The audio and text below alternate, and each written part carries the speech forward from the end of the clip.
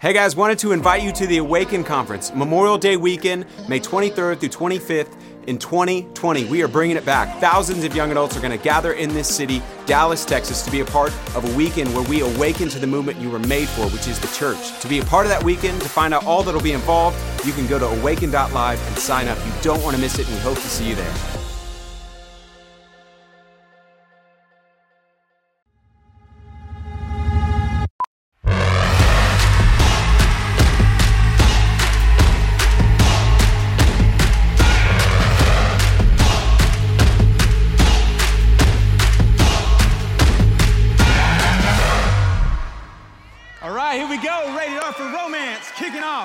Welcome, friends, here, Fort Worth, El Paso, Phoenix, Fayetteville, Philadelphia, wherever you are joining and tuning in from, Nashville.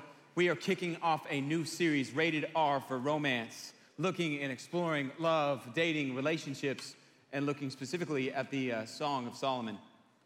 What would you say is the greatest love song of our era?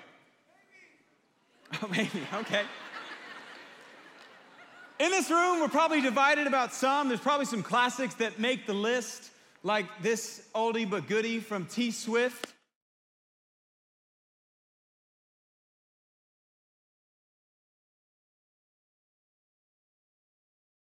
Love Story, such a classic.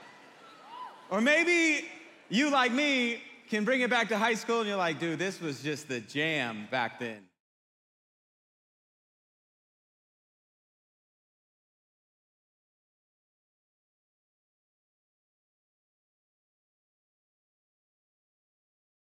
Hit that falsetto, Usher, come on. But I think without question, the greatest love song of our generation, or of just like this era that we're living in, has got to be this by your girl Whitney.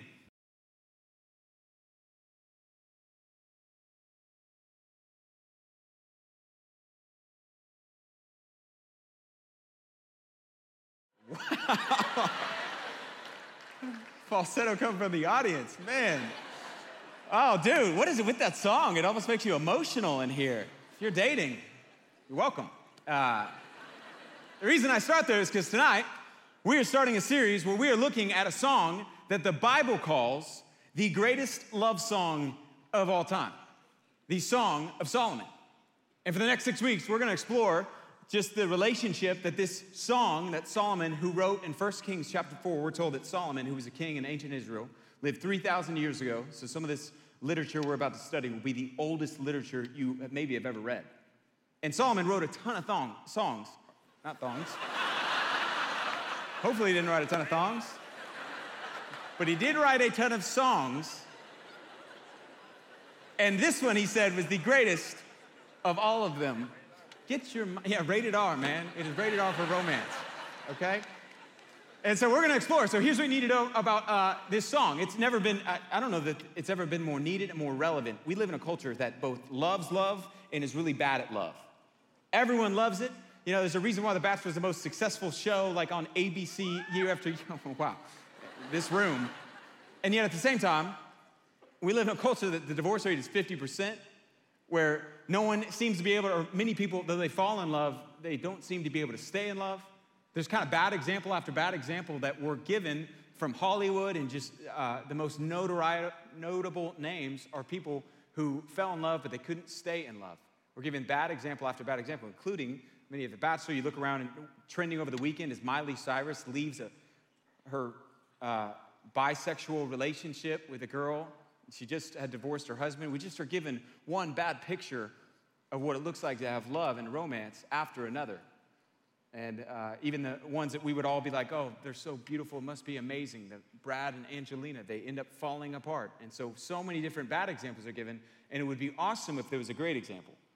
And the good news is that God, who's there, loves romance. He created it. He loves sex. He created it. And he intended it to be a part of just his incredible design for human relationships, specifically in the context of marriage. And he gives us this amazing, beautiful picture in the Song of Songs. And it showcases what a romantic relationship should look like, really from the chase to the wedding, to the rest of their life together. It's a book that, honestly, as we're going to go through it, you're going to be like, dude, I cannot believe this is in the Bible. It is a book that young Hebrew boys, or just Hebrew men and women, were not able to read until they were either married or 30 years old, because it was so erotic and sexual in its nature and content. They're going to make love 2 times in this book.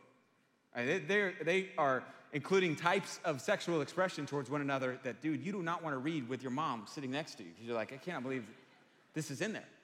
And so we're going to explore what God has to say, because God, that one of the greatest lies that people are told is that God is against sex. God created sex. He is all about it.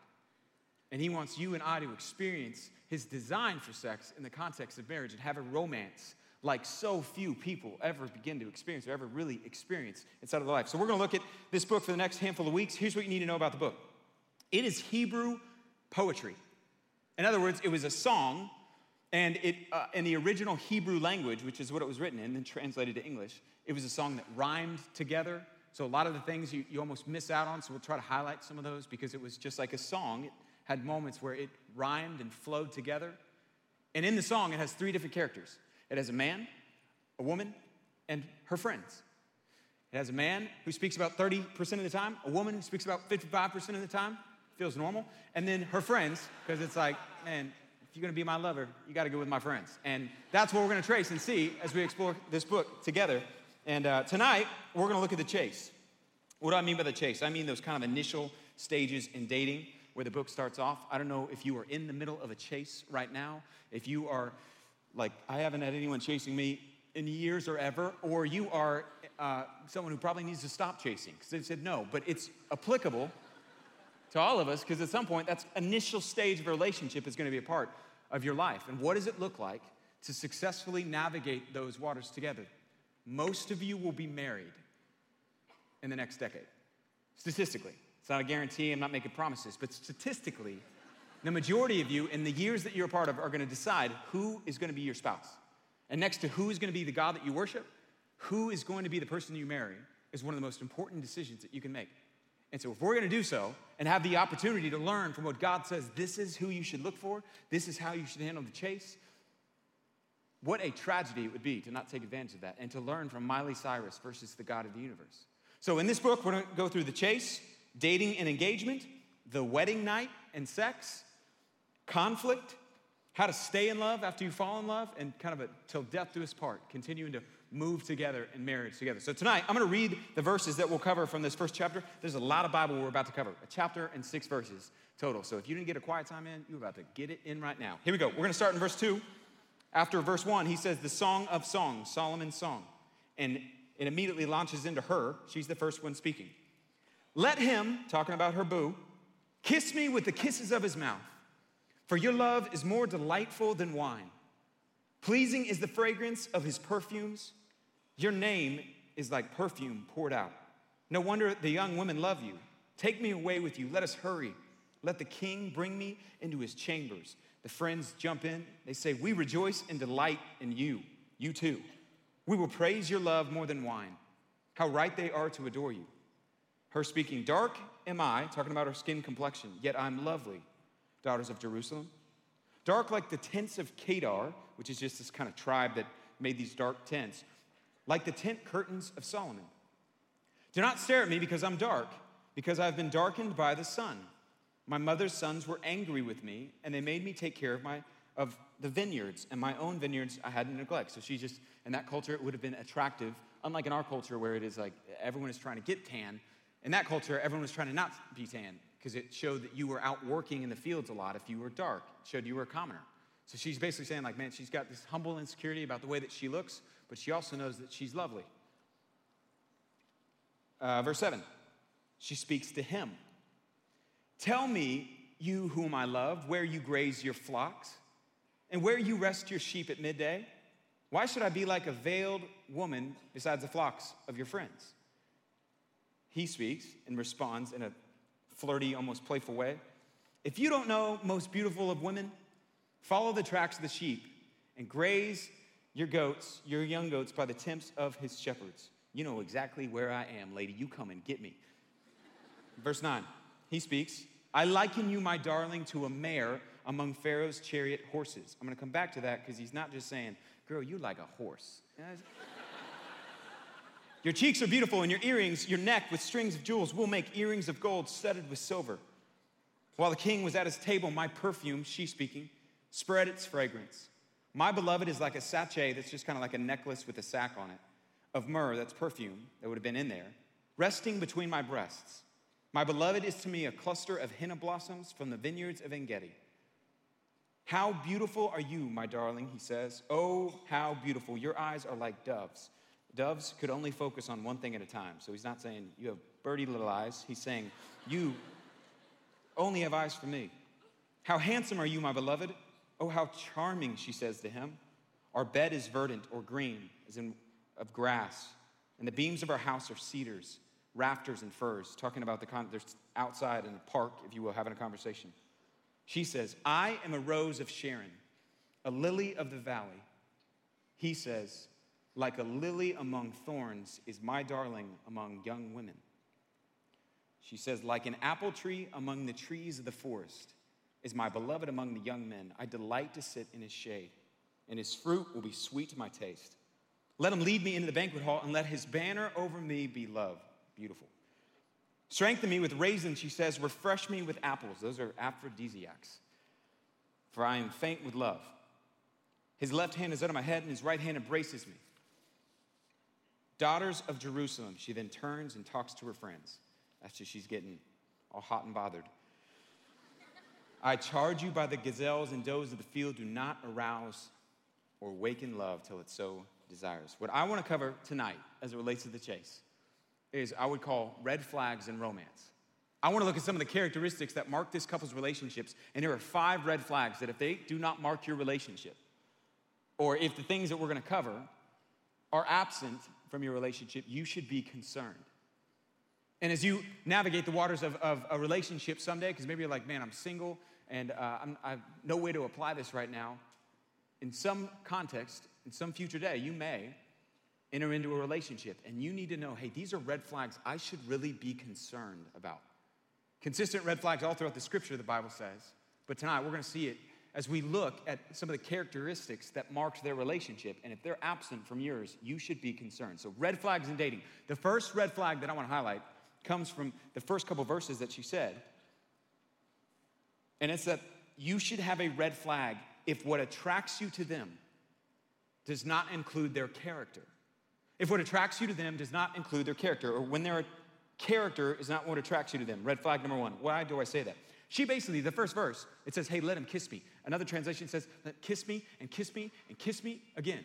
That she's basically going like, dude, this is a guy, I want him to lay one on me right now. And if you read that, you're going, what has possibly got her so in the mood? And she says, here's why.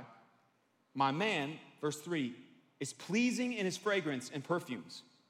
But he says, but his name or his reputation, the person that he is like perfume poured out. In the original Hebrew, it actually all rhymes together, but she basically says like, dude, this brother smells good, but even better than how he smells on the outside is the type of person he is on the inside. His reputation, his name is like the highest and greatest perfume that there could be. It's of incredible value. What attracts her most to him was not his outside appearance, but his character, his reputation, who he was as a person. And this drove her to go, man, that is someone that I want to be in a relationship with. Is what attracts you to the person that you're dating their character, like who they are, their relationship with Jesus, their ability to be trustworthy. Like the person, not just how they look on the outside, but are you attracted to, can you with integrity? Like if you're dating someone right now, like is part of what attracts you, and I'm not saying like physical attraction, dude, I hope you're madly in love and madly attracted on the outside of what they look like. But if you don't have a character that you're also attracted to, you are attracted to something that is fleeting, declining, and the Bible says deceiving. It's going away. The character is going to be there. And so if you do not have someone, or if the character of the person that you're dating in a relationship is not attractive to you, you should be concerned. Is what attracts you to them their love for people, the way they treat people, the way they use their time, the words that they say, the way they keep their word or promises. Do they seem like someone who's going to be a good mom or a good dad? Someone that you want your daughters to be like someday. Someone who you want your sons to be like someday. Is what attracts you to them, your character. Hey, girls, The Bible says that a man is supposed to lead you in marriage. And if you're going to allow somebody to lead you in a relationship, in your marriage, I cannot stress enough, you need to be asking, who is leading him? If you're gonna allow him to lead your life, he's gonna lead the direction of your family, lead your children someday, ask him the question, like, is he being led by himself, by his own desires, by like his future work preferences and kind of his dream for his life, or is he led by the Spirit of God and the Word of God? And the same I would say to guys. Guys, if you're gonna ask a girl and you wanna know, like, is this a girl who's gonna be like, dude, she's just gonna wear me thin? I cannot stress this so important. There's so many beautiful women who guys go in and they're like, oh man, look at her, this is amazing. We're gonna have this amazing sex someday. And they get in and the wife is nagging. She doesn't love them. She doesn't love Jesus. She's selfish. She ends up just doing anything but pursuing God's best. And they're just really hot. And that honeymoon sex, it faded away, and now the relationship and romance is cold. You need to be asking, hey, if this is a woman that I want to covenant my life with, can she follow me? How do I know if she can follow me? Is she following Jesus right now? And so the way that you can determine, like, is this someone who has character in their life? Is like, hey, what if they're a guy? What is leading him? What's directing his life? Is he a part of a church and committed underneath the authority of elders? Because that's what the Spirit of God in the Bible says it leads men to do. Is she being led to spend time caring for other people? Does she serve with her gifts? That's what someone who follows Jesus is going to do. What is the character of the person that you're dating? And if they are not someone who is following Jesus, focusing on the relationship with them, where character, who they are as a person, is what jumps out and attracts you to them, you should be concerned. This is so huge, and I'm going to try to say this as gently as I can. Bad character attracts bad character. And good character attracts good character. In other words, they find each other. Like if you're, and so bear with me, if you are in a place where you're like, dude, I've just been in one dysfunctional relationship after the next, all men are pigs, can't believe these guys are just a bunch of jerks out there, this is just what they are, and I've just had like 7 messed up jerk guys take advantage of me, it's just what guys do. Who's the common denominator in all of those relationships? It's you. Or they're hot. But it's you.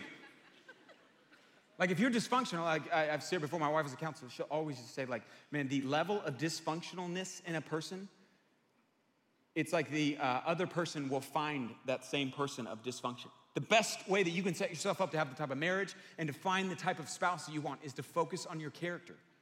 Because the opposite is true. Like someone of good character who's following Jesus, who cares about the things God cares about, they're not gonna date someone who has bad character. You know that, right?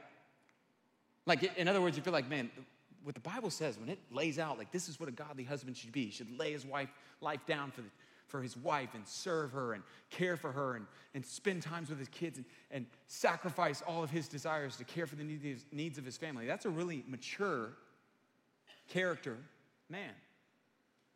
And the best way that you can focus on making sure that you move in the direction of having that type of man in your life, and it's not guaranteed, but the best way that you can move in that direction is by being that type of, or being the type of person that man is looking for. Because a man of incredible character is not gonna be like, oh, you know what, she's out, she's probably gonna sleep around, she's got kind of this side addiction, or she drinks a little too much, but dude, she is smoking hot. That's not a man of character.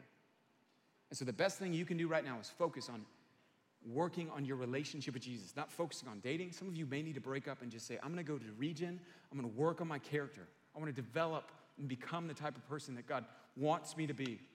And I'm gonna set myself up, hopefully, to find a spouse that has that same vision, shares those same values and character, which lasts far longer than the physical characteristics that I see today that are gonna be gone tomorrow. I had a friend recently call, and they were sharing about a relationship that they had just formed. They had not been walking with Jesus for really any amount of time, and really kind of in general. They'd just kind of been in and out. They'd been in some rehab, and God's grace is big enough and bigger than all of that stuff, but just had just been a mess. And they called, and they were like, hey, got this new girl.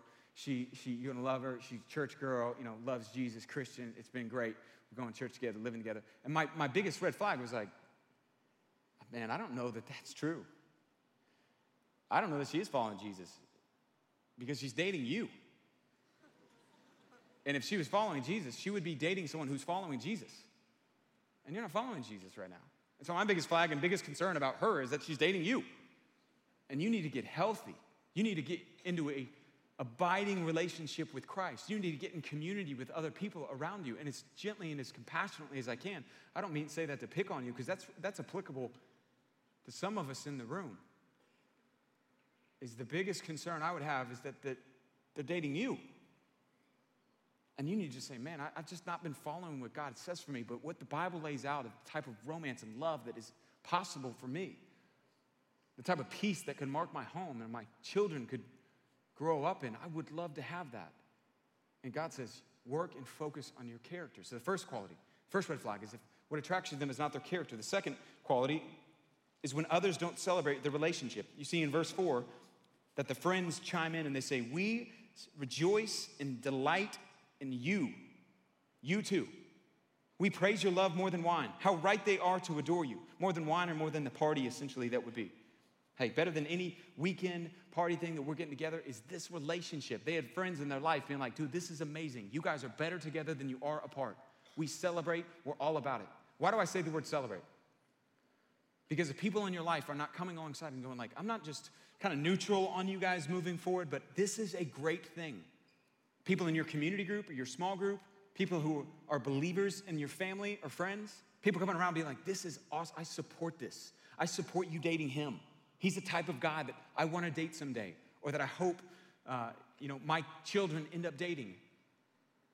Oftentimes the inverse is true, where people in our life try to tell us like, hey, I'm just concerned. He doesn't seem like that great of a guy, or I'm not sure he's the right one for you. And if that is things that you're hearing, you should be concerned. The Bible over and over says that God's provision and protection for us is other believers in our life speaking out the truth of what they see. Oftentimes, this leads people to go, to almost like buy this lie that's like, you know what, the world is just against us. Everyone's jealous of our love together, and they don't like it because, they just can't have it, and it's so sizzly together, and I don't even care, and I'm disconnecting from everyone. This couple didn't do that. How do I know that? Because you can't celebrate what you don't see. And they had people in their life going like, this is a great thing. Are people in your life encouraging and celebrating the relationship, or are they concerned about it?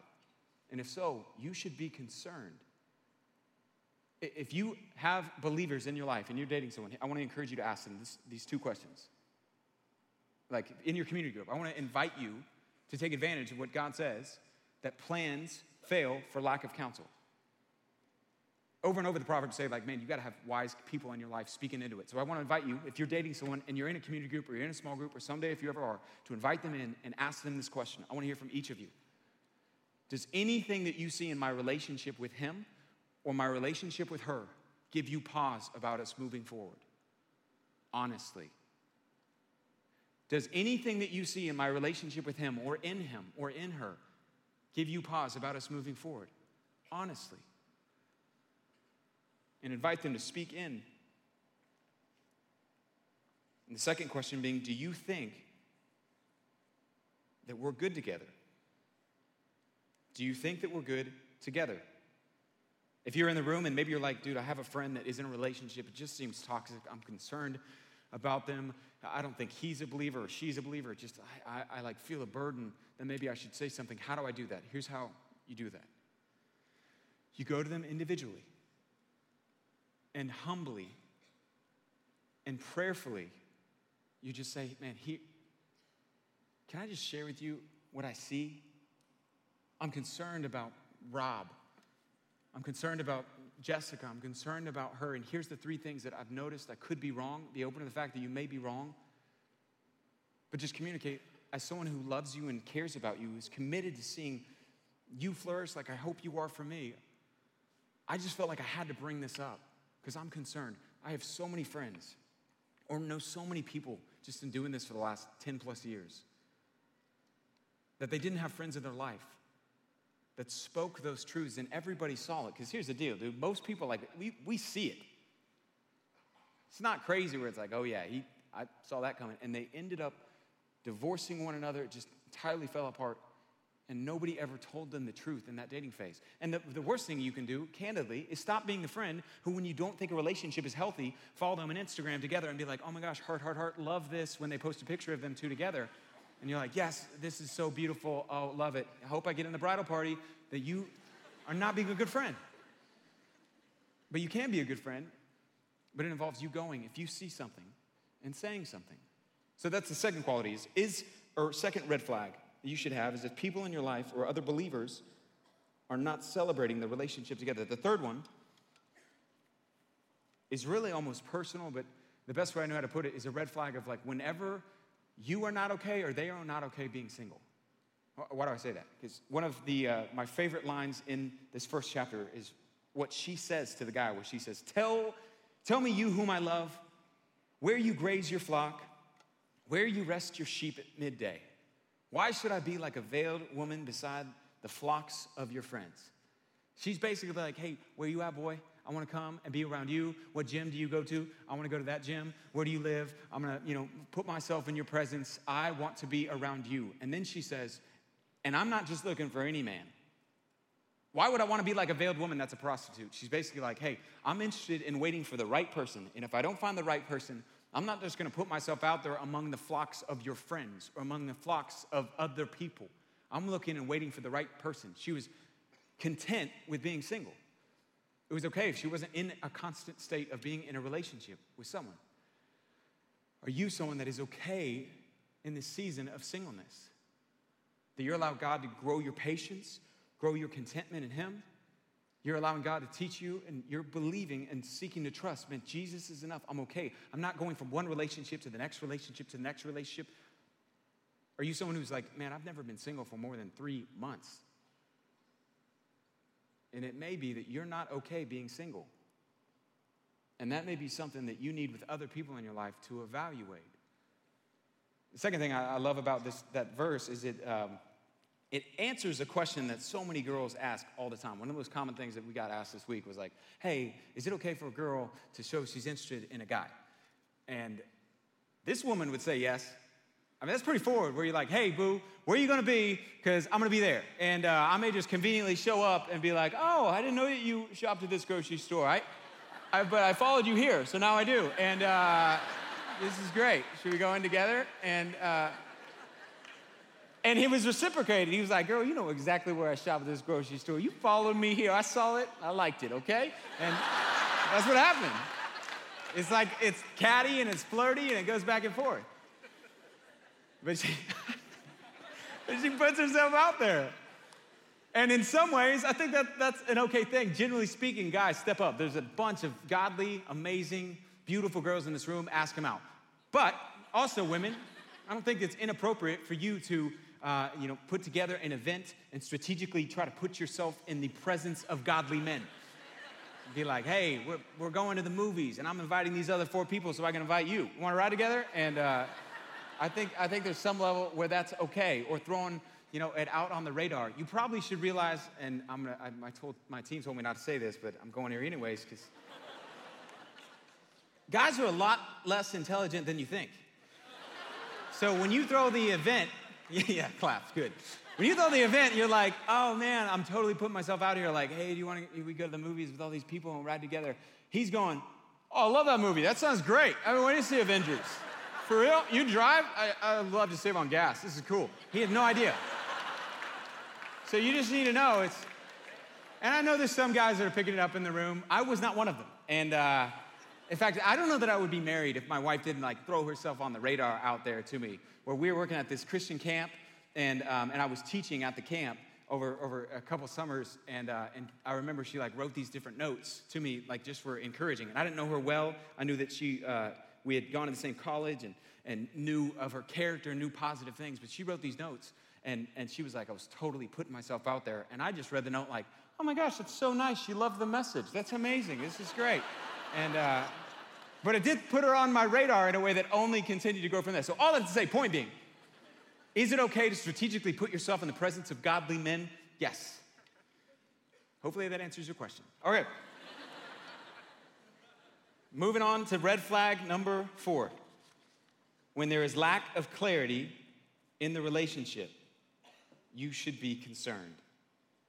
When there is lack of clarity in the relationship, you should be concerned. This is a couple, and the guy leads well by defining who she is to him, both to her and to everyone else around him. What do I mean by that? On multiple occasions, like that mayor, where he brings up, hey, you're like the mayor of Pharaoh's chariots, or the mayor that pulls Pharaoh's chariots. What does that even mean? Well, the horses that would line whenever Pharaoh would go to war, he'd bring all of his soldiers out and they'd go out to war and they'd form this huge line of all the warriors together, and there would be black stallions that lined. It was an intimidating force. You'd see black horse, black horse, black horse, except for right in the middle would be Pharaoh, and he would be led by a white mare, a white female horse. So Solomon's basically saying, hey, you're like the only one for me. You're my bae. You're before anybody else. You are the only girl for me. Everything else, I'm not even seeing it. You're one of a kind. That's how I see you. And then she says that I am like a rose of Sharon and a lily of the valleys. It's an incredibly beautiful verse, unless you actually study what that verse means. And what I mean is, like, a rose of Sharon was an incredibly common flower. And a lily of the valley was, like, very, very common. In other words, she's saying, like, I'm nobody, I'm nothing special, I'm just kind of a commoner. I'm like a dandelion amongst a field of weeds. That's who I am. I'm nothing special. She's almost doing what I feel like girls still do today, where they downplay themselves in hopes that the guy would be like, no, you're not. You know what I mean? Or girls are like, oh my gosh, look at this picture. I look terrible in it. And you're hoping the guy isn't like, oh, yeah. That is not your color for sure. And it's okay, everyone has bad hair days. I mean, you'll get him next time. You're hoping the guy is like, oh, are you serious? You look like Mona Lisa is put to shame right now, which is not that hard to do. It's not my notes, I apologize. That one got me, okay. I lost track of thought, but point being, you hope the guy is like, man, you are beautiful. That's what you look like to me. And luckily, our Don Juan responds and says, hey, this is who you are. You're not some lily of the valley. You are like a lily among thorns is my darling among all the other women. Like, you are the only girl for me. Every other woman is like a thorn compared to this lily. That's how I see you, that he drives for clarity in the relationship with her. She does the same in her comment about her myrrh being around her necklace. The myrrh would have been the most valuable thing and possession that she would have, and she'd be like, hey, this is this incredibly valuable thing to me. That's who you are. And you rest, and you are, as it were, resting close to my heart, this thing of incredible value. In a couple verses later in chapter 2, verse 4, so 2 verses later, he literally says, hey, let him lead me into his banquet hall. Let his banner over me be love. What does that mean? It's incredibly beautiful, whatever it means. But here's what it means. A banner over something would signify, like, this is whose this is. Or it kind of designates, like, this is who I am and whose I am. Like similar to a flag. You know, at the Olympics, when all the teams come in and they carry the flags, and they're like, oh, there's Jamaica, and there's USA, and there's just all the different teams. In the same way, when you went off to war, people would carry a banner, and it would declare, we're the nation of Israel, we're the people of God. And she's saying, hey, when I go in, it's like I went into his banqueting hall, the palace banqueting hall, publicly on display for everybody, and his banner over me was love. This is my girl. He was not ashamed to publicly display, this is my girl. He brought clarity to the relationship. The Facebook status was changed. He was willing to say, I'm in with this girl, I'm in love, and I don't care who knows it, is essentially what he's saying right there. If you're in a relationship and the guy or the girl is unwilling, and you've been dating for more than a couple dates, or you've been dating for more than a month, and they're unwilling to acknowledge publicly that there's something going on there, you should be concerned that you're not dating, you're getting played. Because a godly guy with character and a godly girl is going to fight to bring clarity to that relationship together.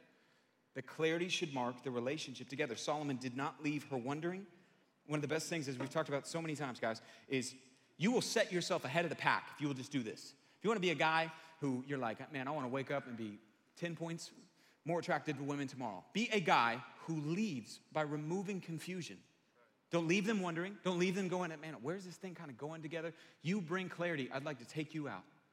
Then at the end of that date, if you want to continue moving forward, you say, I'd like to continue taking you on another date. I enjoyed our time together. I'd love to spend time getting knowing you. When you feel like it's clear in your head you'd like to do that again, or you'd like to spend more time, you sit them down, or you call them, or you communicate to them, I would love to continue getting to know you in an intentional way. I'm not sure we're going to get married. I'm not promising any of that stuff. I just would like to continue spending time with you. And you just tell and telegraph, or you communicate, like, here's where I see this going. Is that okay with you? And girls, when they do that, you just, if you're not in, don't be like, yeah, and then just ghost them and not ever respond. You say, I'm not interested right now. Thank you for honoring me in the way that you've communicated and spending time with me, but I'm not interested in moving forward. That you communicate intentionally and drive for clarity in the relationship. You need to be intentional. At the same time, like, just don't be intense. Like, I also have had guys that feel like they need to telegraph every 5 seconds when they're with that person. Like, I am now going to sit down and use the salt here, and I would like to spend more time with you, and I have already chosen 6 children's names, if you would like. Like, just be intentional. You don't need to be intense. You don't need to be weird. Just be like, just consistently be like, here's where I see the relationship going. And then define the relationship. See the responsibility on you to define it. And women, bring clarity on those moments if you don't want the relationship to keep going. But if there's not clarity driven around your relationship, you should be concerned. You should be concerned. You shouldn't be spending, and I think the further implication would be like publicly, you should be declaring, if you're in a dating relationship, like it should be no mystery to the world around you. Like, I am with her. She's the one I'm spending time with. You're not texting other girls. You're not sliding into DMs and telling them like, of other random people, just kind of putting feelers out in case this thing falls apart. You're not posting a lot of comments on other girlfriends of like, man, just, you look so great. Good to see you. You know, hope if you make it in town, love to catch up. You're not spending a lot of one-on-one time, or maybe any one-on-one time with other girls. That you are bringing clarity to the relationship. And whatever clarity you have in that moment, you don't have to say like, I've heard from the Lord, we're getting married. In fact, that's probably a miss. I'm gonna go ahead and say, is a miss, in my opinion, okay? The point being, bringing clarity as you have it. And guys at the same time, and girls, respect when someone says, no, I'm not interested in moving forward. You should respect them. And if you don't listen to that, and you're unwilling to respect them, you are disrespecting them. And this isn't even in my notes, but let me just say this. The picture the Bible paints in 1 Peter chapter 3 about the way that you and I are to interact with, and I'm just talking to guys, with girls, is kind of terrifying. Where it says that God is like a heavenly father, and he sees his daughters like any son sees their daughter. So you should see, like, man, you're not just treating this woman, you're responsible for how you interact and how you treat them. And you should see, you know that dad who sits on the front porch with like the shotgun, like, take care of my boy, or take care of my girl, son. That's how you should see a heavenly father. And you are accountable and responsible. Listen to me. You are accountable and responsible for how you treat them. And at the same time, women, you're accountable and responsible for how you interact and how you're honest with guys. So the fourth one was that. And the fifth one and final one, final red flag, is when you are sexually compromising, or when you're compromising sexually. She says this in verse 3 of chapter 2. Like an apple tree among the trees of the forest is my beloved among young men. I delight to sit in his shade, and his fruit is sweet to my taste. Scholars disagree on what this verse means. So I'm going to give you both because it's rated R for romance. One interpretation, the clearest thing is that she's at least saying, you're like an apple tree among all the other forest trees that are all normal. You're unique to me. And then the next verse, scholars would disagree and say, she's either talking about looking forward to performing oral sex, or she is saying that I delight to be a part of the protection and provision that, being under his tree brings me. And scholars will disagree across the board. You decide for you. The point being, we at least know she's getting all hot and bothered because the next couple verses say that she is looking forward to increasing amounts of sexual touch to come in marriage. Because she says this, strengthen me with raisins, refresh me with apples, I'm faint with love. Both of those are aphrodisiacs. King David, when his men came home from war, he literally gave out raisins and apples to his men saying, hey, eat these, go be with your wives, make some babies. And that's what he handed out. It was an aphrodisiac that's seen in that day. So she's basically going, oh my goodness. Man, I want this man. And give me some apples and raisins. I'm faint with love. His left hand is under my head, his right hand embraces me. And then she says, daughters of Jerusalem, I charge you by the gazelles and the does of the field, do not arouse or awaken love until it's time, or until it so desires. What is she saying? Do not introduce sex before you can fully go all the way. Do not introduce sex biblically until you're married. That's what the word arouses means. I mean, there's a reason why we call it turned on. God designed you to be turned on in the context of marriage. You don't need to feel bad about that. You don't need to feel bad about having sexual desire for the person that you're dating. That's called normal. But you should be aware that that's not something that you should allow to mark your relationship. You should be very cautious to not allow that turning on, because you weren't designed to be turned on and then turned off. You were designed, and God created sexual intimacy to be something that you experience, that the human body is wired to pursue that intimacy together. And she just says, hey, look, man, even though all these desires are here, we're not going there until we can go all the way, until we are married, the Bible says. And if you are compromising sexually, you should be concerned. It should be a red flag. If the guy that you're dating or the girl that you're dating is saying, I don't care what God says, I'm going to do what my body says. I'm not going to honor sex inside of marriage. What do you think is going to happen someday when he is married? He's going to immediately flip the switch and be like, now I honor sex inside of marriage? The Bible says, man, do not arouse. Don't bring that into your relationship. Don't even put yourself in a position together where you're laying down, where you're spending time, where your body is beginning to prepare itself for sex. It was not designed and created to be that way. Here's why I think just this is so crazy to us, but so important. The Bible says, and it's so brilliant, dude, like God, in his infinite wisdom, he gave sex. He's all about it, dude. Like here's an answer to the question everyone wants to know all the time. Hey, where's the line? Where's the line? How far is too far? Where's the line? The Bible doesn't say there's a line. It says there's a time. It's less concerned about, oh man, this is exactly where the line is. It says, man, the line, as we're going to explore, is pretty far out there. It's more concerned about when the time is, and that's in the context of marriage for a couple reasons. One, sex was given as this powerful thing to glue a man and woman together, that they would become almost intoxicated and bonded together. It even says that sex is intoxicating, and it's like getting drunk, the Proverbs say, in Proverbs chapter 7, verse 18. And the reason why that's so crucial is just like it's bad to drive after you're drinking, it is bad to date drunk in sex. And alcohol probably, or not even probably, yes, it's bad to date drunk too. But it's bad to be intoxicated in sex, because here's what it's going to do. It's going to keep you in a relationship longer than you should be in. It like, just like alcohol, it numbs your inhibitions of like, oh man, I was going to go home, but now I'll just hang out for another party. And you just like quickly, inhibitions go. So it is with sex. And it blinds you to like, man, there's character flaws. And it does what sex is meant to do. Like, this is the amazing thing God's designed. It's like, I'm going to give you this powerful thing that's going to give you the ability to even overlook offenses because you love them so much. It's going to pour this intimacy to bond you together where you're willing to bear with each other, which is amazing in marriage. It's not great when you are dating someone of really bad character. It's not when you're dating someone and there's clear warning signs that, man, this is not someone that you should marry. But sex, it just like, getting drunk on alcohol, you're getting drunk and it blinds you from like, oh man, I'm no longer able to see as clearly. You're putting on drunk goggles as you're dating that person. And the Bible says, when it comes to the selection of who you're going to marry, other than worshiping God, what else is more important?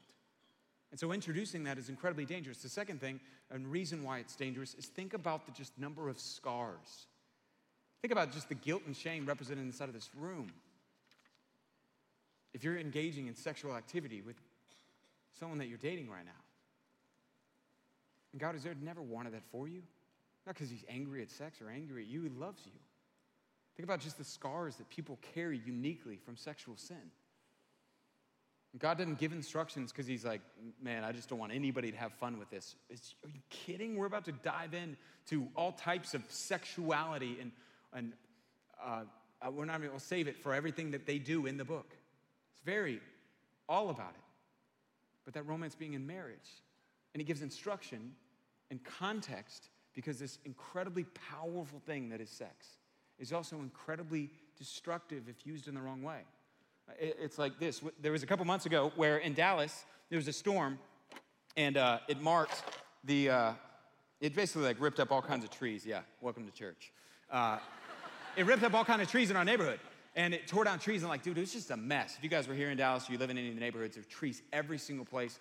And while we were looking, I basically was like, man, I need to get a chainsaw. One, because that'd be awesome. And two, because we need to cut back some of this brush. Just as like we're living in a jungle right now.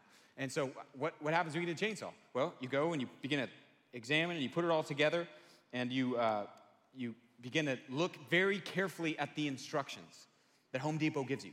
Because you're like, one thing I know is I like my fingers, and so I'd like to keep them, so I want to make sure that I have the right amount of oil, that I use it in the right way, that I'm not careless with it, that I follow the instructions, and I keep it away from the ability to cut off limbs, because it's incredibly powerful, but it's also very, very dangerous. And so just like in that scenario,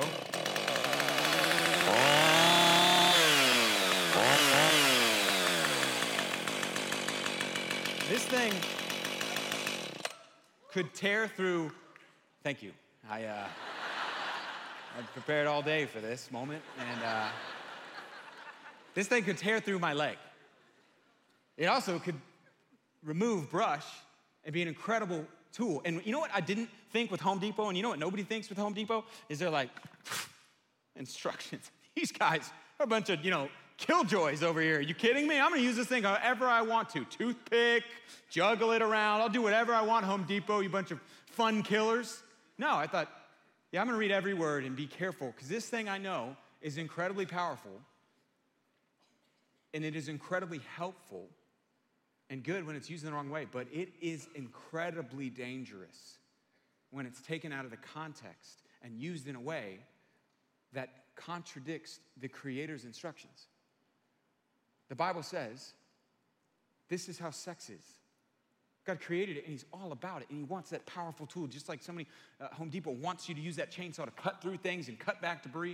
It doesn't want them or you to use it to cut off your hand. And so it gives instructions. So God says, man, I want you to use and experience this incredible tool and gift, but I give instructions on how to best do and best experience that. Because I love you and I care about you. And I'll close here. In conclusion, things to focus on are red flags that you should be concerned about. Character is not something that's drawing you to the other person. You should be concerned. If others don't celebrate the relationship in your life, that should give you pause. If it was formed or is being formed in a season where you're not okay being single, you should be concerned. If clarity doesn't mark it and purity doesn't mark it, you should be concerned. My heart for this series is that you and I will begin to experience God's design for romance and love inside of your relationship. I had porch leaders, some of our volunteers that lead different teams over to my house and over Christmas break and had a Christmas party and did the whole white elephant here, tacky sweaters, Christmas party. Everything was great. The whole night was going amazing. And I had a fire pit set up in the backyard where I was going to have just fire in a moment where we'd come together, kind of family time all together. And I forgot that I just had wood and lighter fluid. And I put the wood inside of there, and I forgot to light that wood before everybody came out. So I was like, I'll just light it while everyone's out here. And if you've ever lit a fire, it takes some time to get that wood to actually burn, unless there's a foundation of like kindling or other things that help it to burn and to continue to burn long term. In other words, you can throw lighter fluid on there, but it's up and then it's gone. Versus if you have the right foundation burning beneath it, it's gonna take longer, but it's gonna burn hotter and burn longer. The book of Song of Solomon is God writing to you, to me, to people everywhere. I want your romance in life to not be something like, it's up in a moment and then it's gone, but something that with the right foundation is gonna burn longer and hotter, more in a way that you want it to for the rest of your life, because He loves you. And what I hope for this series more than anything is that you, if you're dating, or maybe you just got out of a relationship and you're just walking through heartbreak and just all the horrific stuff that it is to break up. It's terrible. That throughout this series, you would not just be focused on, man, what are some of the red flags that I should be looking for, but you would be willing And even tonight, that you wouldn't just leave here and focus on one individual or maybe those 5 red flags, but you would just say, God, I surrender. I'm waving the white flag over my dating relationship, over my life. I'm saying, God, I give it all to you. I'm gonna trust you and I'm gonna do your way. I'm gonna date like you call me to. And I hope this series, and our team is praying for this series to just unleash incredible marriages in the future of our country, incredible marriages inside of this room, that you would rise up and just say, man, I'm gonna surrender this to you. I haven't done it well. I've really messed up. I've got all red 5 flags. I've got them here with me if you wanna see them. That no matter where you are in the room, you would say, man, I'm gonna surrender to God. I'll wave just a white flag. God, I wanna do it your way because he is crazy about you. The greatest love story that is contained in the Bible beyond Song of Solomon is the love story of God's love for you. He's madly in love with you. And I mean like insane in love. I'll close, we are coming in. I love my wife so much. You know what sometimes I think about? I don't know what I would do if something ever happened to her. Both like raising children and, operating, and also like I would be so heartbroken. I sometimes get sad about the day that we're ever separated if one of us dies first. And I've said before, and I'll say it again, there is no husband, there is no wife, there is no person who loves their spouse more than God loves you. How do I know that? Because he already went to the greatest length possible by sending his son to die in your place, by God becoming a man in the form of Jesus and giving his life for you. And his love for you is so great, and for us to think anything other than, man, I want to surrender even my dating life. I'll give it to you, God, because you're crazy about me. I know you're for me. You know what's best for me.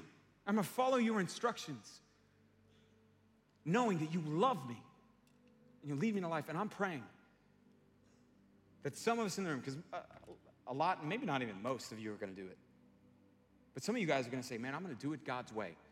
Going forward, I'm gonna date his way. We're gonna handle sex his way. We're gonna pursue marriage his way. It's the best way. And it's a way I can trust because he loves me. He's proved it. And any love I'm gonna experience on this earth, if it's disconnected from that love, will not experience the fullness of the romance I was made for, which is a romance first with him and then that bleeds into other ones. Let me pray. Father in heaven, I pray that you would, unleash the strongest marriages our world has ever seen from this group in front of me. I pray that children would be born to men and women in this room right now who love you, who know you, who walk with you, and they would raise those children to know you.